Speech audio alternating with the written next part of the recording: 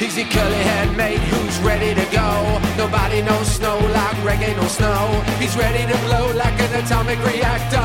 This is the show where we call it Chill Factor. Talk on the pow. Are you ready right now? There's icons galore and they're ready to chow. We got more power than a snowplow tractor. Dropping the clutch, yeah, this is Chill Factor.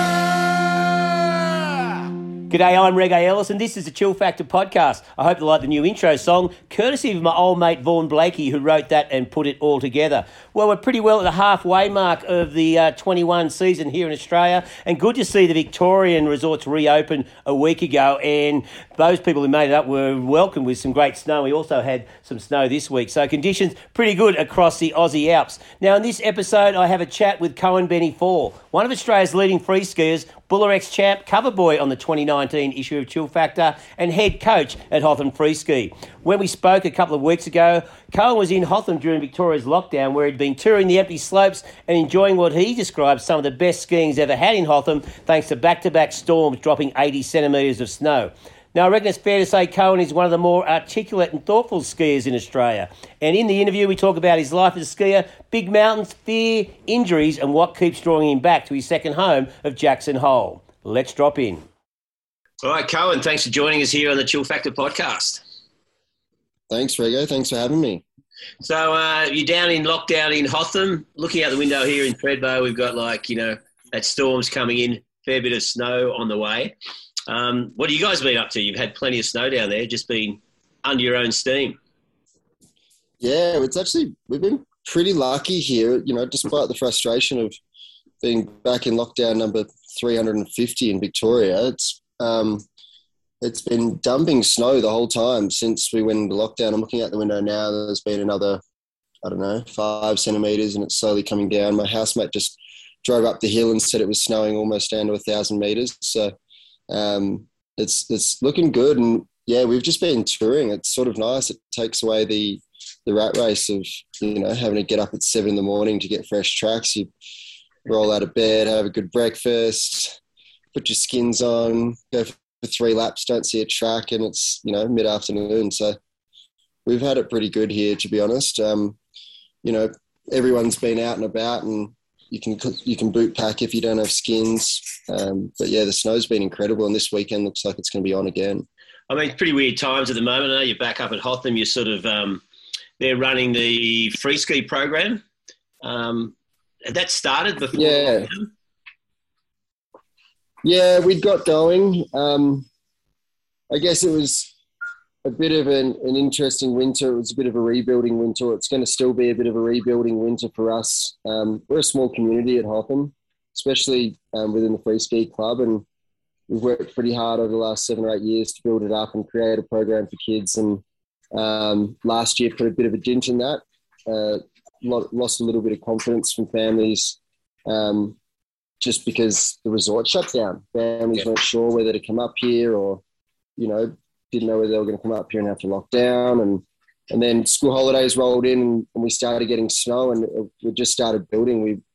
We very quickly had our numbers back and things started to feel like they were on a roll. And then first week post-school holidays, again, a bit more snow, and families that were up for the holidays were like, okay, I think we're in now. We'll book in for the winter. And so things were just starting to tick along, and then this hit, which I guess is where a bit of the frustration lies. And we re-engaged in the community and around a yoga class last night with a lot of the parents and kids, and going to run an online session today just to sort of keep everyone in the loop and keep the kids engaged. I've seen a lot of the kids out there skiing and building jumps, and so that's awesome. But yeah, we're moving along nicely now, and fingers crossed that continues to roll. Families are still pretty keen, even more so now that they've been locked inside in Melbourne for 2 weeks. So fingers crossed it all keeps rolling from here. Well, hopefully, that they won't extend it again, and you guys will be out and about, and you'll have your families joining you next week.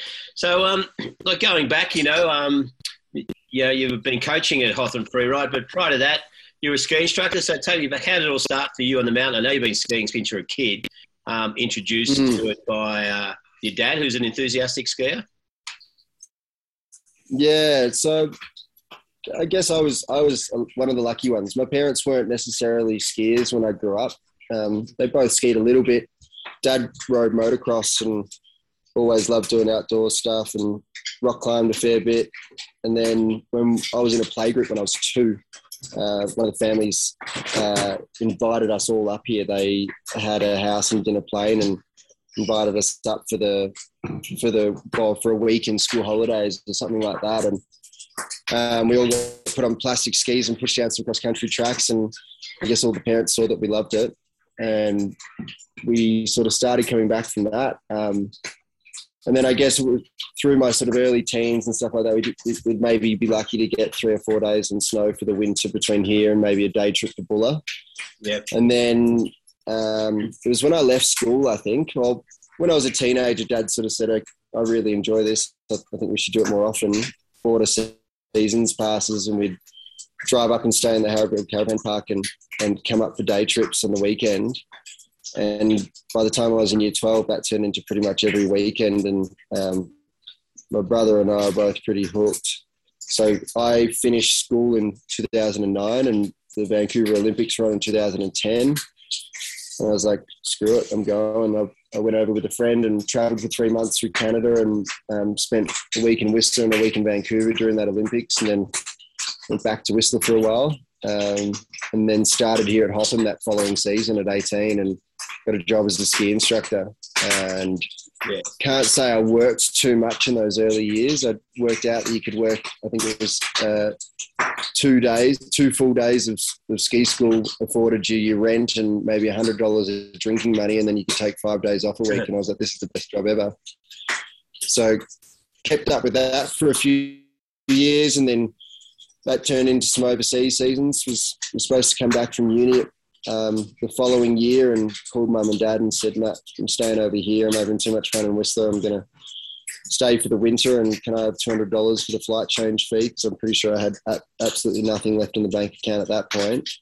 And, I guess the rest just rolls from there. It's a pretty similar story to most, I'd say. Yeah. But yeah, then winters between Hotham and Europe and Japan, and it just sort of kept rolling and kept searching for new places. Yeah, so that's the classic start, the young Aussie skier going to Whistler, it's straight out. Yeah, pretty much. Deal. But then you came back, you ended up focusing on didn't you get, like your ski instructor, you ended up doing all the levels and becoming full cert? Yeah. Over the years, I guess I always pushed back a little bit against the ski instructor's mould. I enjoyed it as a job.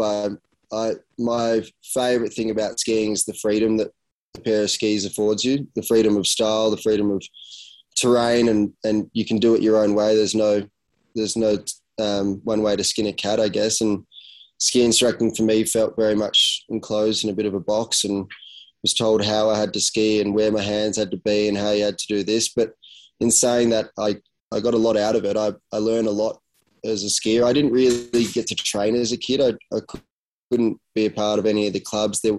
There was no free ride program up here, nor could my parents really afford to be in a free ride program full time anyway. Yeah. So ski instructing, whilst it wasn't the kind of skiing that I wanted to do, it definitely taught me how to ski, and that was my training, my early training anyway, and definitely made me the skier I am today. And then it gave me the opportunity to coach, which I've really enjoyed. I started off coaching in the race squad and then spent a year there, and then moved over as we started a freeride club. Been coaching there for, I think this is season number 8 now, coaching there, and that's the best job in the world. It's pretty awesome getting out to rip with a bunch of kids and ski around and see them grow and pass on knowledge. And I use it sort of as my training time too. It's, I get 3 months where I'm getting paid to go out in snow and train the micro skills and push myself a little bit. And then when I get overseas, that's my time to put it in practice. So it's worked as a pretty good little cycle for the last, I think this would be, had we not missed last winter, it'd be season 11 or 12, something like that in a row in Australia. So almost 24 winters in a row overall. Yeah.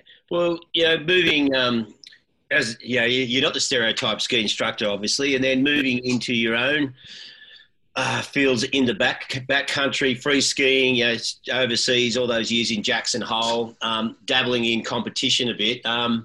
I think I did an interview with you in Chill Factor a couple of years ago, and I asked you about being a professional skier, and you kind of said, well, it all depends on how you look at being a professional skier. It's pretty hard in Australia. Yeah, I think when I look at the idea of being a professional skier,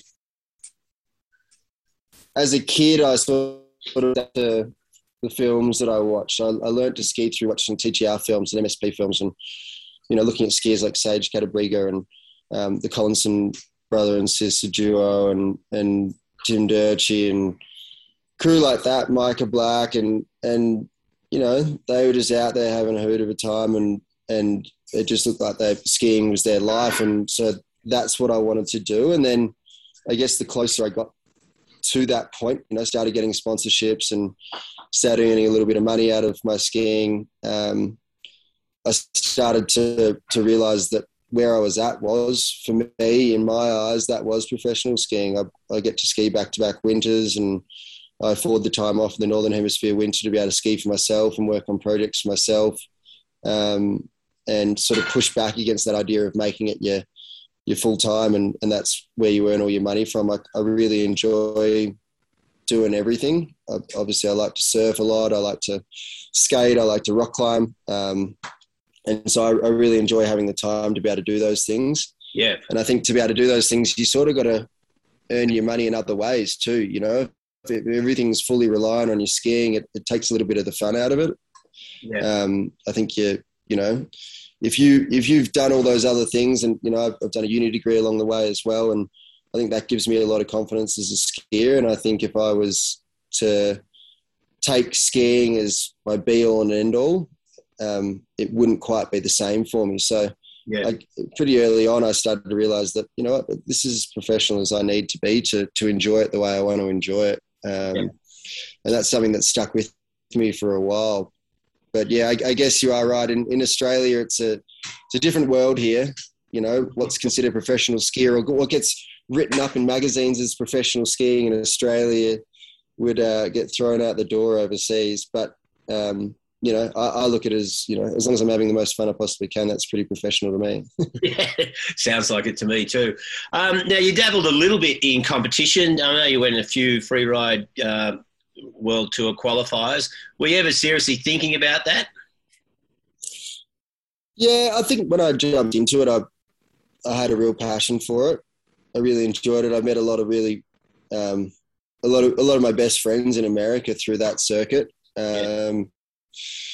Two of which went on to compete on the World Tour, won the last year of the Free Skiing World Tour, and so got to ski and still ski when I'm over there with some really high caliber skiers. I think not growing up competing as a skier made it a really tough environment, and not one that I definitely could have kept pushing down that pathway, and I'm sure I would have had some success, but I did have some success, I guess, but it wasn't really my mentality for skiing. I really enjoy skiing for the creative side of it. And I found that I was traveling all around the States all winter to compete on hardpack and bow out and party all weekend, to then travel to another comp. And, it was calling Jackson home for the winter, and it was dumping there the whole time. And here I am on the road, sleeping under tables and, finding the weirdest places to live and spending all my money just to party, basically. And I was like, I don't have a long time at this, and I've got to be a little bit smart about what I use my resources for. And so I decided that following winter that I'm just going to spend a winter in Jackson and ski and film as much as I can. And it was definitely the best decision I ever could have made. And I still really enjoy competing from time to time.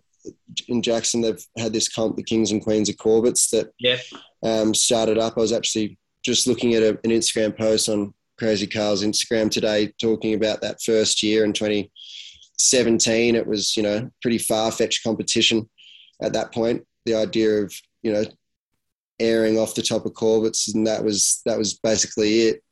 Was pretty beyond most people, but it was such a cool way to compete. It was more so like being out in the backcountry filming with mates.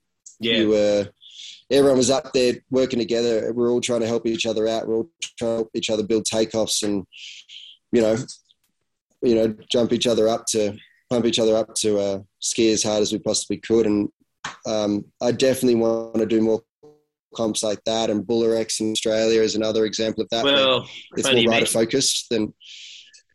Funny you mentioned Bullarex. I was talking to Harrow yesterday. He's getting a bit excited. He reckons good chance it'll be on this year. It's filling up pretty quickly. So look out. You could defend your title 3 years after you won it. Yeah, there you go. I actually saw a photo yesterday get put up of the Bullish Shoots, and I was like, they've actually got a bit of snow now. That's interesting. Yeah. No, I'm always about a bit of Harrow Froth contest. I'll be there. It'll be the Harrow Froth gets it. Yeah, he's going to resurrect the helicopter. Yeah. So look out. I saw you in Jackson Hole.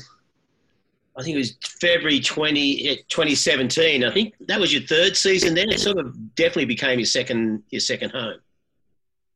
Yeah, big time. If it wasn't for visa issues, that's where I'd want to plant myself. I'd sort of been meaning to spend a summer there for years and years. I guess my job here at Hotham keeps bringing me back. It's much fun, and the people here are too awesome. But that's definitely a second home for me. And I guess it's this town that, I don't know, it's not the end of the road, but you've got to put in some effort to get there. And I think that says a lot about the people that are there. People are there for a reason. It's not like, especially coming from my early days doing seasons in Whistler and then did one winter in Nisiko, where, especially for Australians, they're the Meccas, they're the Balis of the ski world. It's, direct flights, easy buses. It's pretty easy to get a job, and they just get flooded, and it just sort of feels like you're on someone else's path a little bit. Jackson is a little bit more effort to get there. The visa situation in America for Australians is a little bit harder. And then the skiing there is just so much more wild than anywhere else I'd been. The first season I went there, I was only there for 2 months, and it didn't even snow. I think we had one snowfall on the 6th of February, and then it didn't snow for the rest of the season I was there.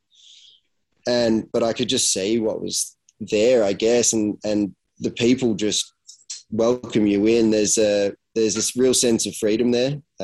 People are there to really get after it, and in the mountains there is no end to possibilities in those mountains. You can do whatever you want, whether it be summer or winter, or especially when you get to springtime and you start touring up in the Tetons, and there's so much there to be had. You could ski every single day for an entire lifetime and you still won't even touch the surface in that place. So that to me was a bit of a beacon. I was like, sweet, all right, well, let's start ticking away. And unfortunately, visas have meant that I haven't been able to go back for the last few years, and obviously COVID's put a spike in that as well, but I'm definitely planning to get back there as soon as I possibly can.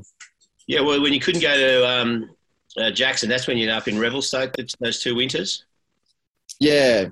So I spent, I guess it was a winter and a half. I spent a bit of summertime there as well in 2019. But I don't know if I could really call my last winter a winter there. It was awesome. I got all of 2 weeks skiing in, and then was back on the couch injured. Yeah. And then got some coaching in towards the end of the season, but spent most of the winter sitting inside watching it.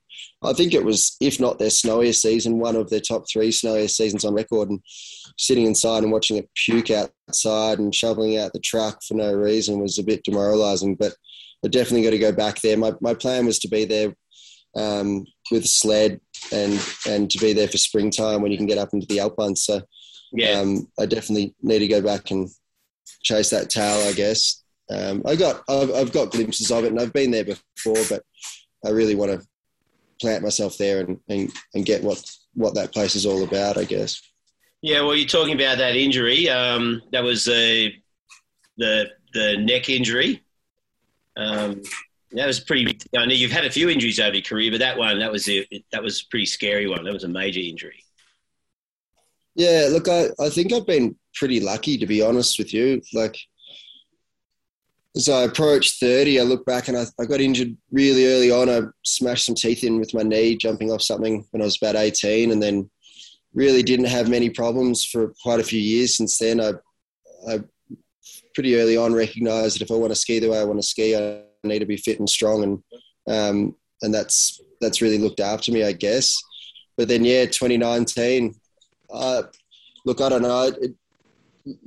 I spent a lot of last year lamenting over it and wondering whether I did this or did that, but I don't think you can really think about it that way. It's, skiing, you're going to get hurt. And I was lucky that it had been that long in between injuries. But end of 2019 here and at Hotham coaching in September, I blew my ankle, had ankle surgery and went through a full rehab and got back on my feet in December, flew over to Canada on the 23rd of December or 24th of December. I think I got into Revy and then had 2 awesome weeks of skiing. First few days felt a little bit shaky on my ankle, but very quickly sort of found my feet and then competed there. Unfortunately had a fall at the bottom of my run.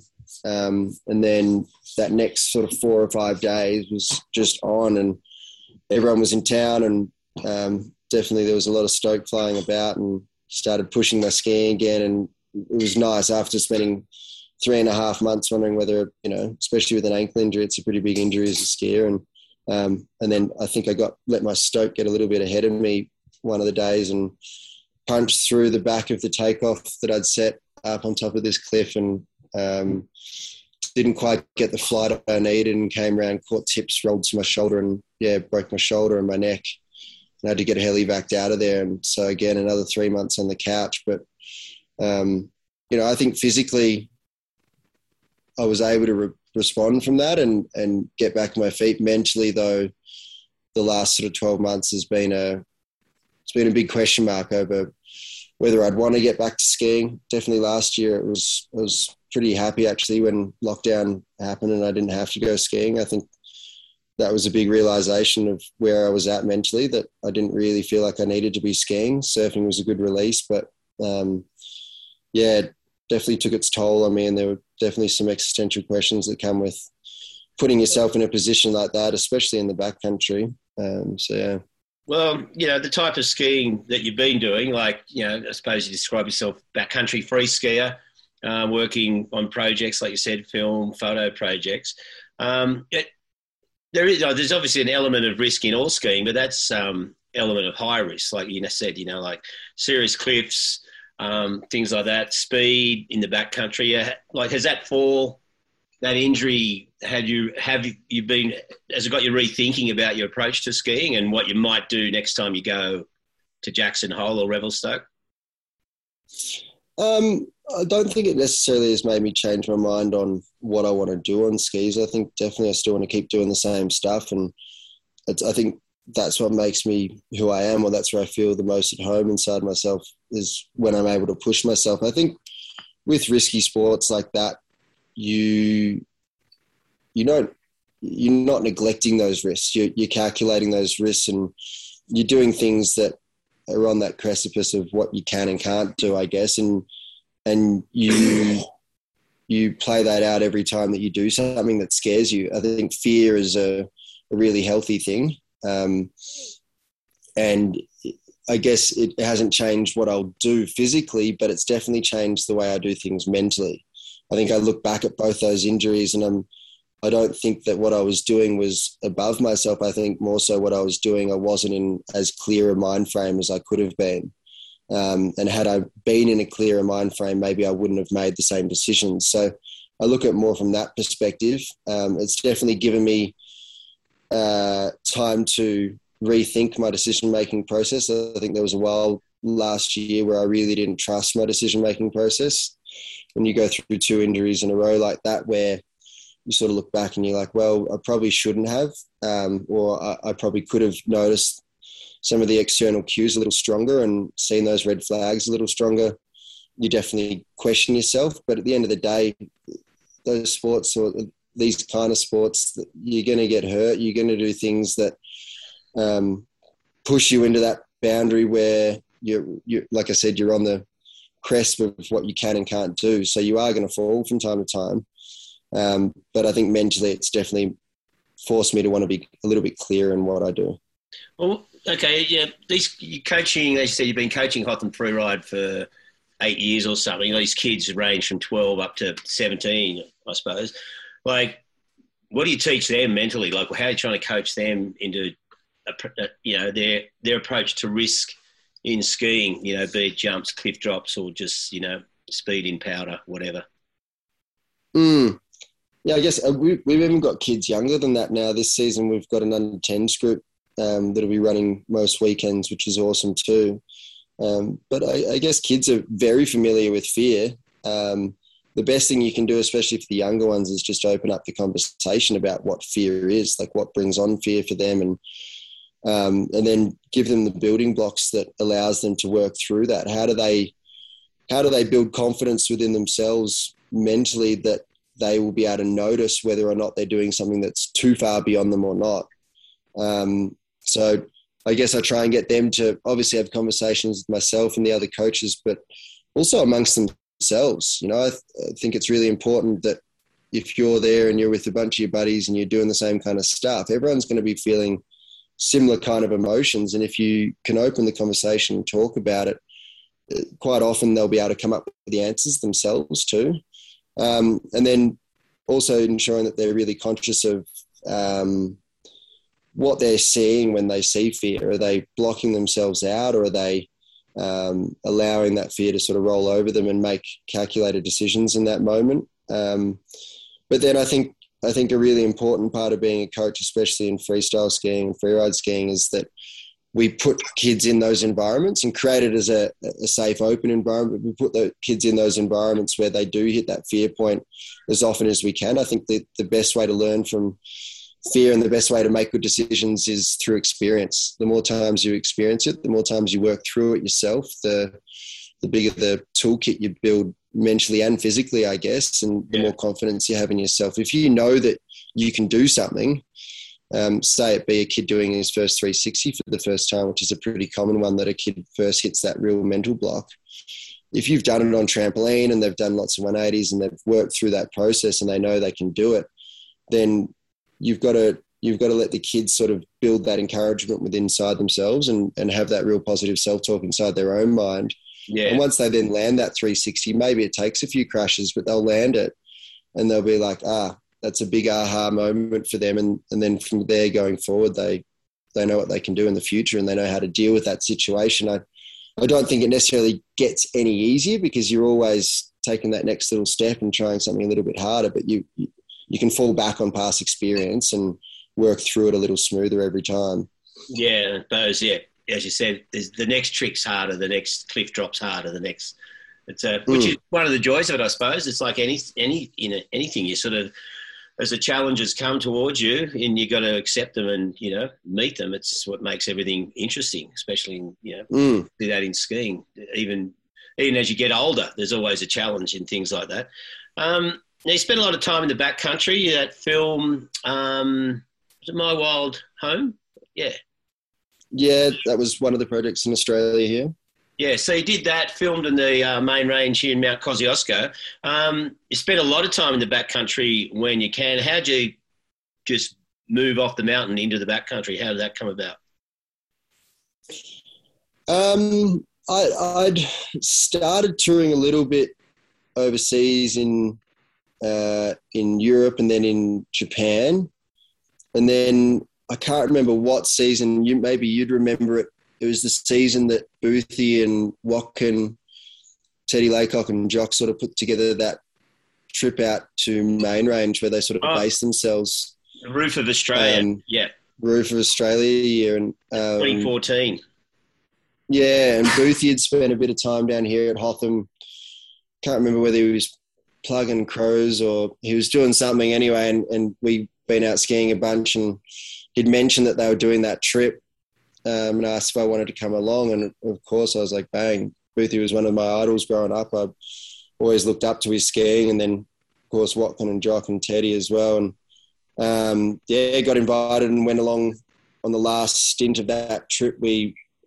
When I got up there to Jindabyne, wasn't getting much reception from the guys. And then it was bucketing rain, I remember. And then all of a sudden Boothie said, hey, we're coming out. Find somewhere in Jindy to stay for a few nights. We're pulling everything and coming out, and we regathered and and decided that we were going to go out and camp on the western faces and make our way all the way out to Mount Townsend. Yeah. And I remember feeling way out of my depth on that trip. I'd backcountry skied. I'd never overnight camped in the snow before. Yeah. And I definitely never carried, 30, 40. I don't even know how heavy those packs were that year. We were eating pretty Gucci, and I think Teddy had organised through a catering company that we were eating bloody pork crackling and chocolate brownie. It was all pre-made and cryovac, and so you'd pack your pack, put on your shoulders like, that's pretty heavy, and then Watkin Boothie would come around with a litre of whiskey each and about 3-4 kilograms of food and say, here you go, off you go. Carry that. But yeah, exactly. And I was a scrawny little kid at that point. But yeah, that was the spark, I guess. I didn't realise that we had skiing like that in Australia. That was a huge eye-opening trip, and I've always really enjoyed challenges, and that was a full-on challenge. That whole week was a rewarding challenge. We had epic weather, but it was long days and learning about new equipment, and we took out some ice axes and crampons, got to some ice climbing, and it was sick. That was a spark, and I think every year since then I've done at least one, if not two, week-long trips into the backcountry to camp in Australia, because I think that's where our premier skiing is here. And spent a fair bit of time at Main Range. Spent a fair bit of time now at Mount Bogong, trying to head back out there later this winter to work on a project too. Yeah. But yeah, I'm pretty thankful for that experience that those boys offered me then. They definitely took my skiing in a direction I don't think I otherwise might have found.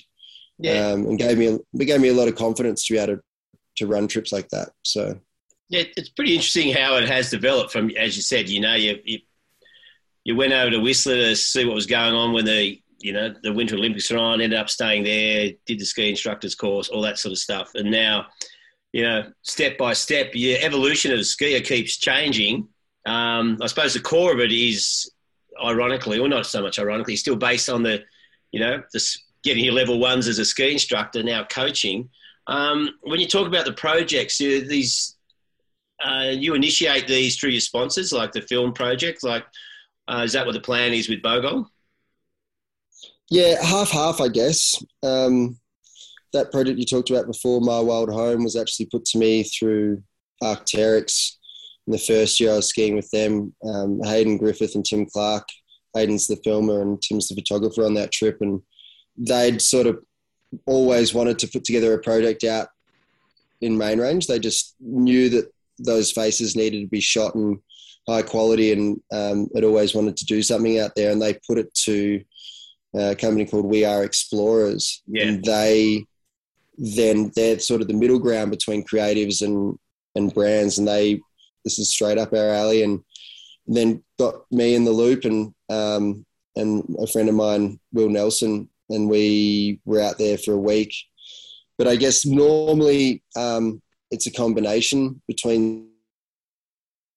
This year, my brother's a filmmaker, and we've been meaning to do something together for years and years and years, and finally sort of stars have aligned, and I've kicked my brother up the bum, and he's pretty keen to get back in the mountains. And so we've been putting this project together ourselves, and it still feels like it's a long way away, and it's only 3 weeks away. We've still got a lot of work to do, and trying to work out how we're going to do it and what we're going to do. But that one will be more self-driven. I think post my injury last year, that's something I want to do more of too, is have a little bit more control and more of a directive role on what I want to do. I think that's a really rewarding process, just from start to finish, to come up with the idea, to going out and filming the project, to then being in the editing room and putting it together. And in the past, a lot of film stuff I've done I haven't had as much play in, which is fine, because I've learned a lot from a lot of amazing people, especially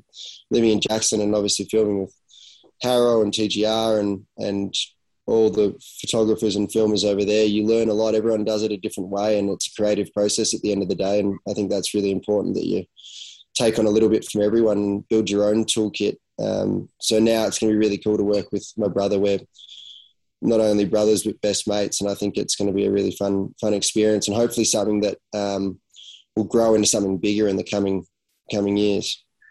Well, saying that, what are your thoughts? What do you want it to become? I mean, funding, does that come from your sponsors or your self-funding? The idea of commercial, it's a commercial venture?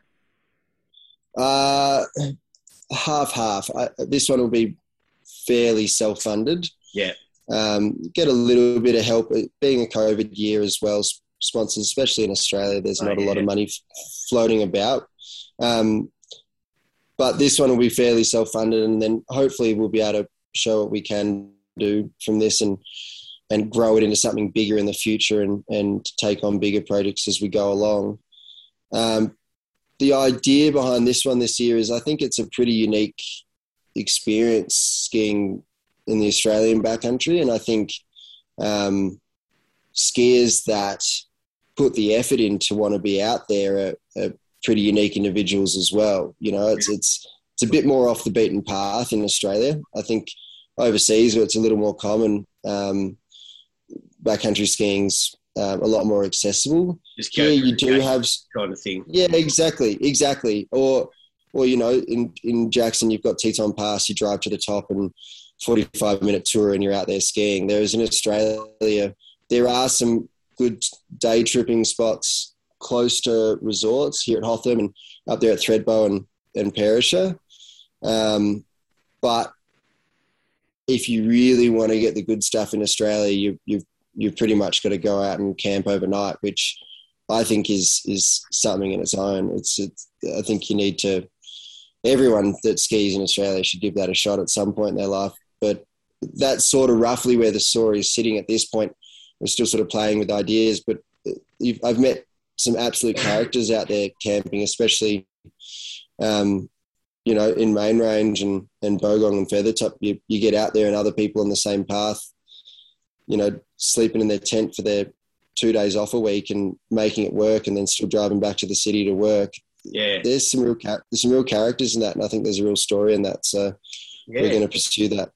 Well, it's a kind of the perfect escape from your day-to-day living. I mean, you mentioned before, like skiing for you has always been sort of an extension of, or a matter of self-expression. I suppose escaping into the backcountry away from anything is an extension of that as well.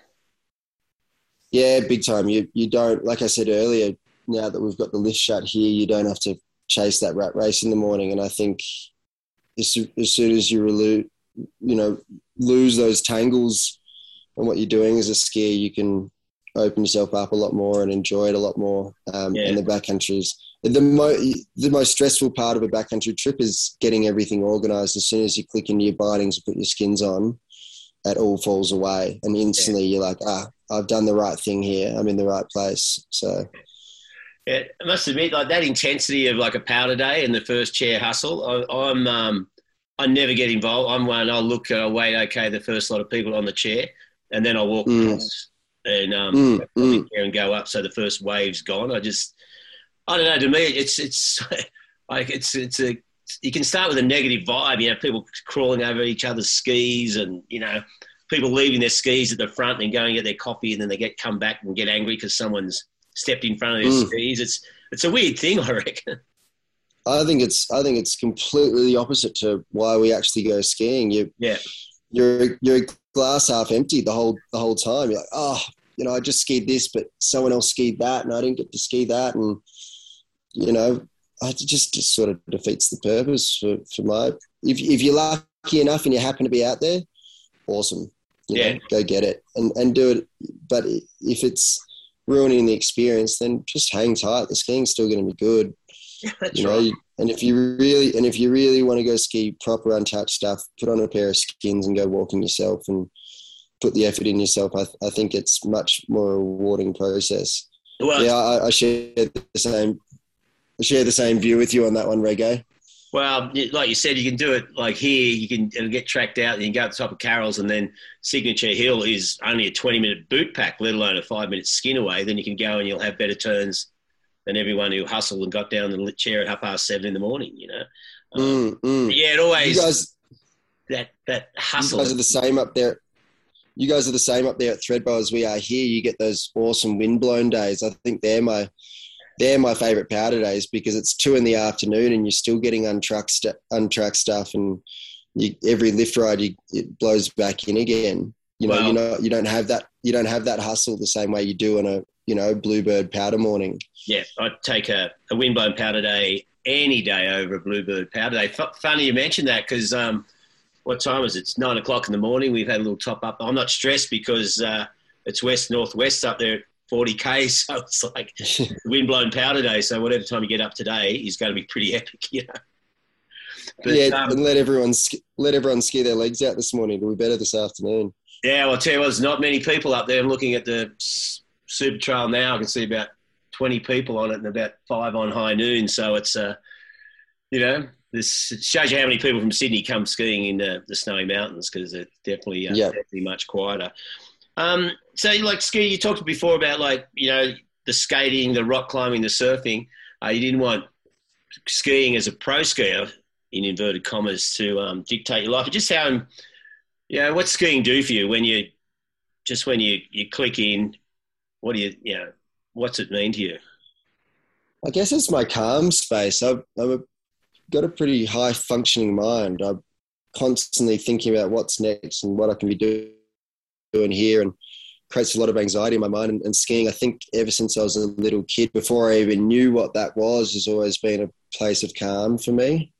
I worked out that if I could do what I wanted to do on skis physically, then my mind could, lay still and I could just be in that moment. And I think a lot of people speak about that same thing in climbing and surfing, maybe not as much skating, but through those sports, it's that exact same moment. You catch a wave and nothing else matters except for, that wall that's in front of you.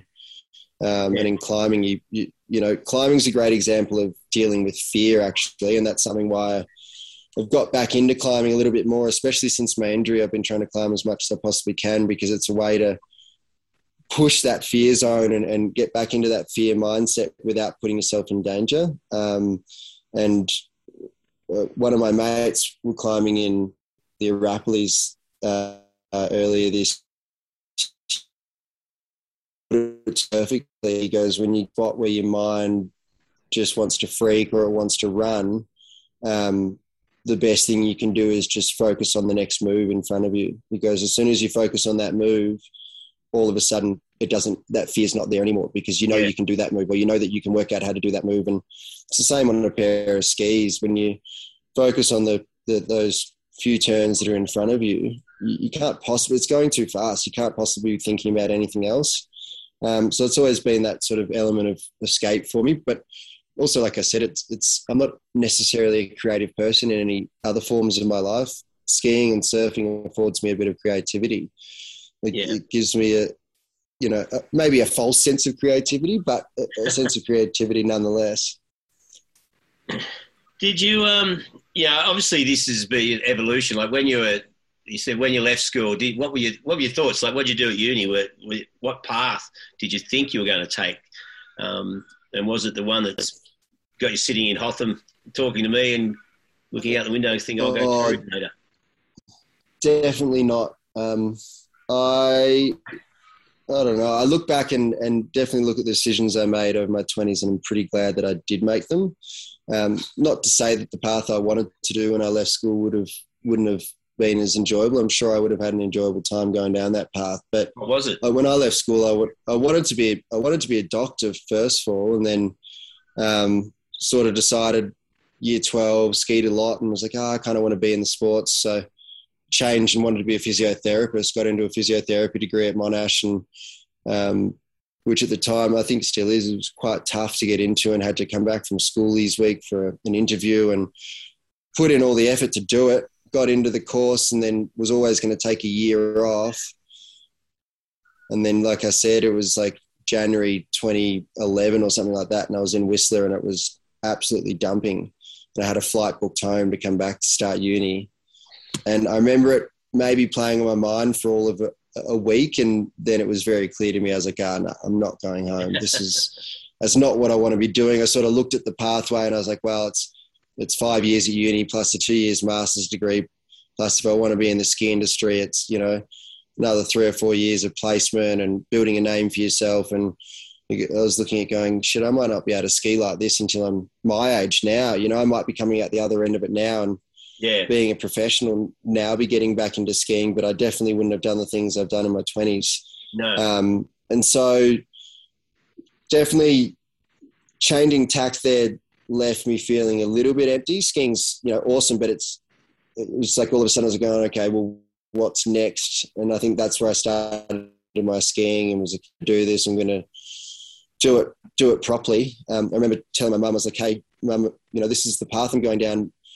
Perhaps if I'm, still going down this pathway in a few years' time, I think even I said to her, I was like, oh, I'm only going to ski for a few years and then I'll go and do uni and I'll go back to the real world. It's all right. Just maybe in a few years' time, if I'm still doing this, tap me on the shoulder and just make sure I'm, just to remind me that I've said this to you. And she goes, okay, with a smile on her face. And 2 years later, she tapped me on the shoulder and she goes, oh, so you're coming back to get a real job? And still smiling.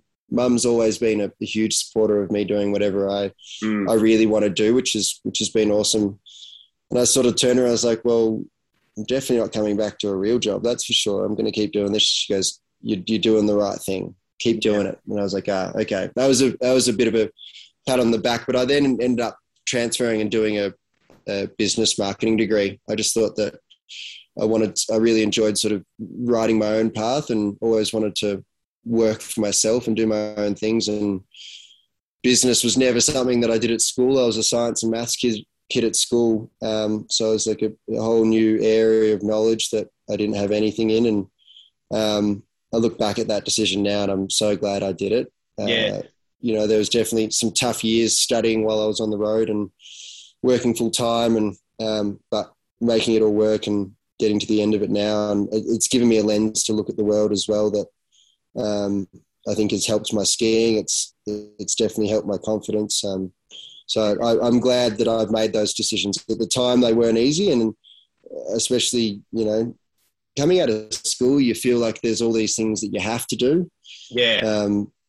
And you realise slowly that you don't have to do anything. You do the things that you want to do. And I think that was a really important turning point for me. Yeah, well, it's a big decision they're asking you to make, like when you're like Joey's like year 10, he's got to pick his subjects for year 11 and 12 now. And he's going, I don't want to do, it's hard for a 15-year-old to, and the schools go, well, these are the decisions that'll set you on your path for life and things like that. Yeah. I know that's not going to set him on his path for life, but, which is a problem, not a problem, but, it is hard. And like, I think most people do make these changing decisions. So what you think at 17, you're not going to be doing that when you're 40, hopefully, No, exactly. And I think that's a really important point you make there, that life rolls in stages and you can always chop and change what you're doing. You don't need to pick one path that will define you forever and ever. Yeah. There's always new elements of learning that you can take on. There's always new corners of your mind that you can engage in.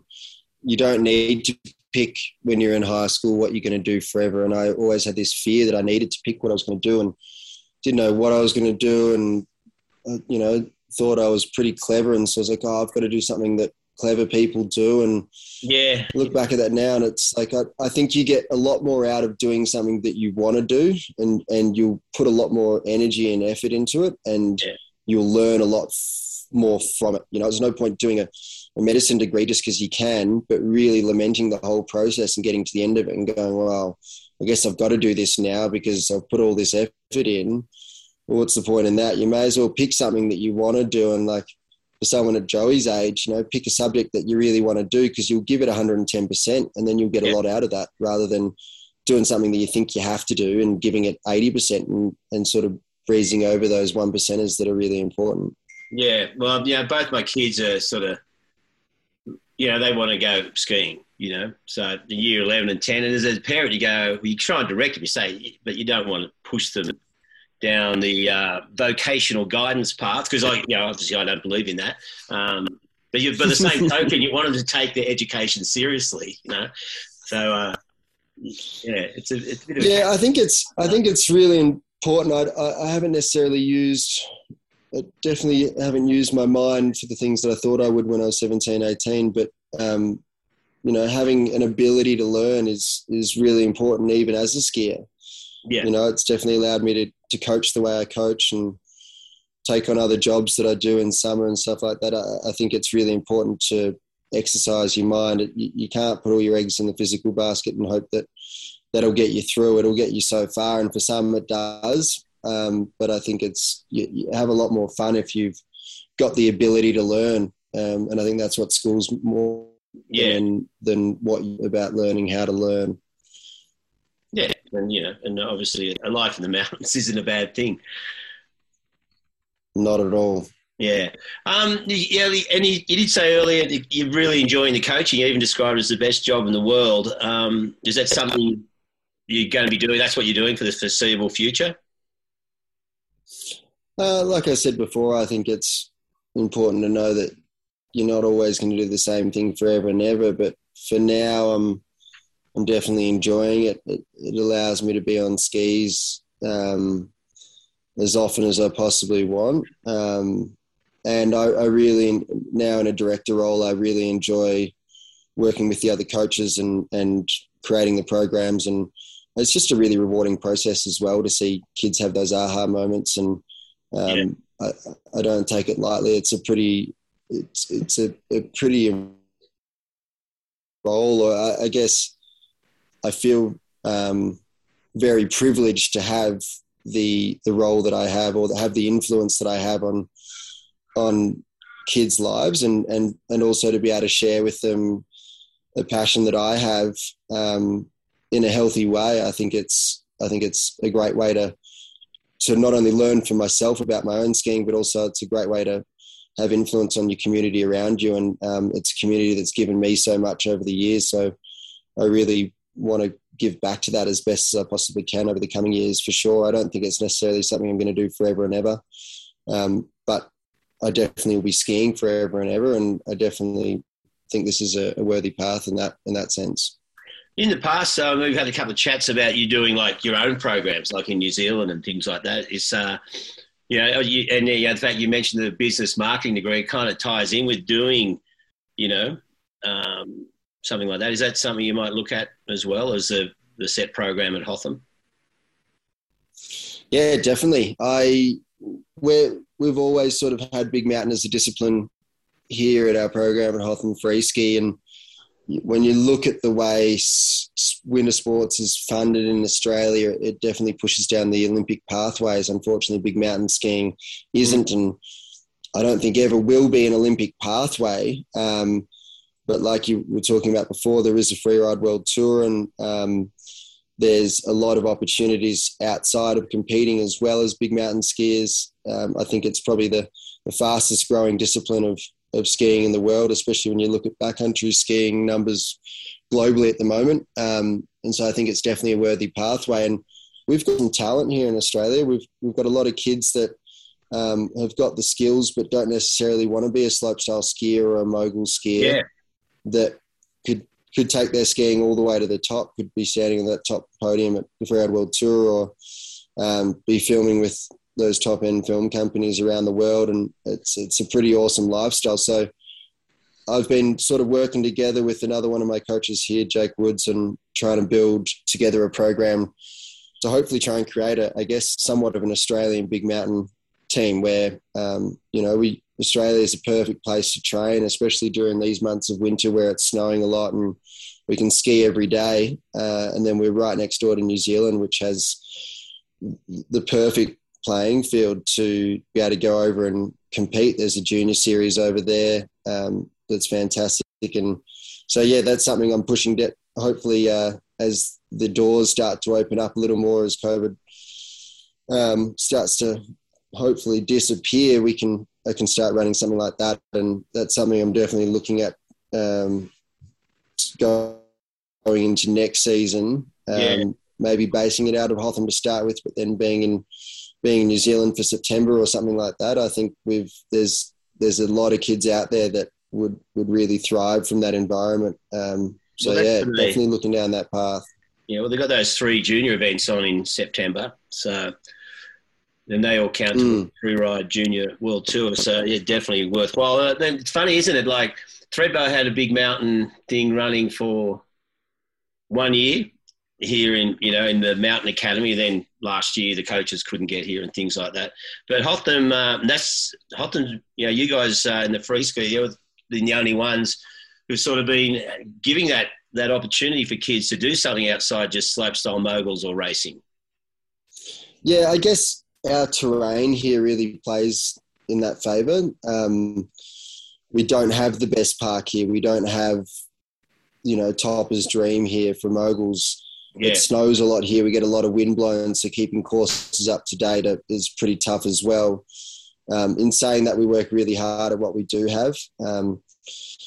But we've got a lot of good steep terrain and got a lot of good features here. And so our day-to-day training is out there on the mountain skiing everywhere. And I think that lends towards big mountain skiing and freeride skiing really well. And also that kind of skiing is really fundamental for kids that do want to go down that slopestyle or the moguls pathway. It gives them those all mountain skills that then when they, say for mogul skiers, they come out of course, it gives them that cat-like ability to get back into course. They've been there before. I think those all-round skills are what give you the base to be able to go into any of those pathways. We've seen some real success from our athletes in both slopestyle and moguls coming out of a resort that, like I said, we don't have the biggest and best park and we don't have Topper's Dream either, but the skiing skills are there. And